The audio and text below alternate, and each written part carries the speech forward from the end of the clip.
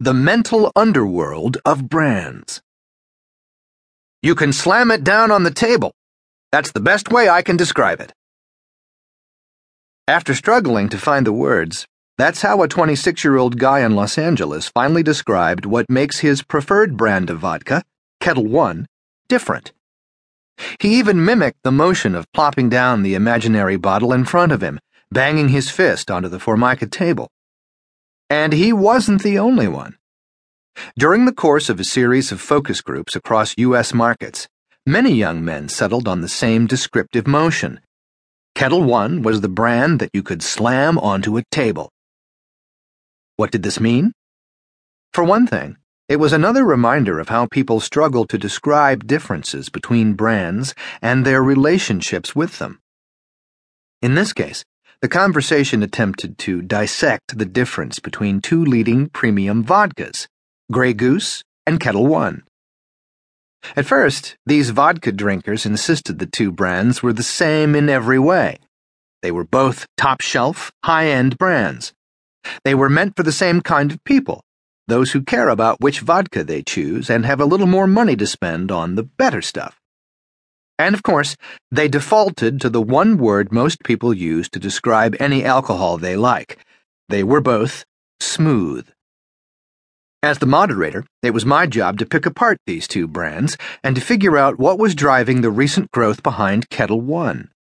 The problem was, however, that even these guys that loyally purchased Ketel One had no idea why they did so.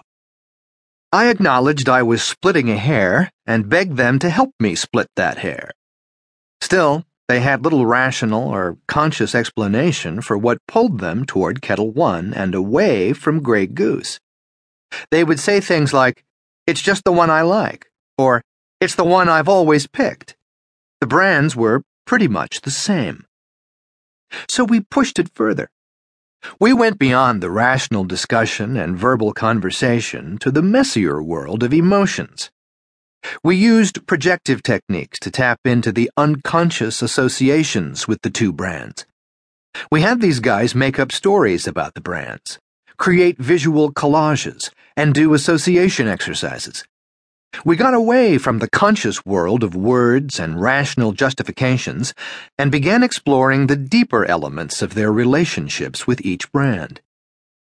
Suddenly, stark differences began to surface. For Ketel One, a bold, masculine theme emerged. They told stories of the brand at poker nights. They showed images of boxers with bulging muscles. They placed it alongside uber-masculine symbols like scotch, cigars, and steakhouses. They showed weathered, bearded mountain men. This is not what you'd normally think of for the sleek, ultra-premium vodka category, and nothing like what they had just been describing. Grey Goose, for these Ketel One drinkers, was delicate. It was fancy, a bit pretentious, and slightly snobby. It wasn't quite feminine, but definitely more gender-neutral compared to the masculinity they saw in Ketel One.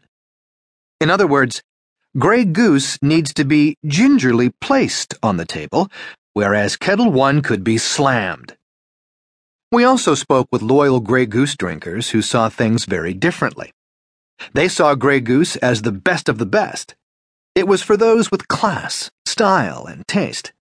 It was perfect, and anything else was a step down. For them, Ketel One was the less sophisticated option that lacked the beautifully sleek, polished style they connected with in Grey Goose. So what's going on here? Functionally and rationally, both brands occupy the same space in both sets of drinkers' minds. They are both high-end, smooth, premium vodkas. But deep down, the two brands have very different essences.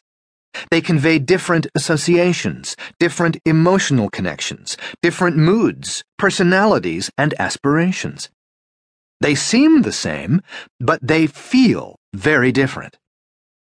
And that feeling toward each brand was clearly what split the group and what drove some to be loyal to one over the other. To some, Grey Goose had the sleek style and sophistication they identify with. To others, Ketel One embodied more of what they aspire to: bold masculinity,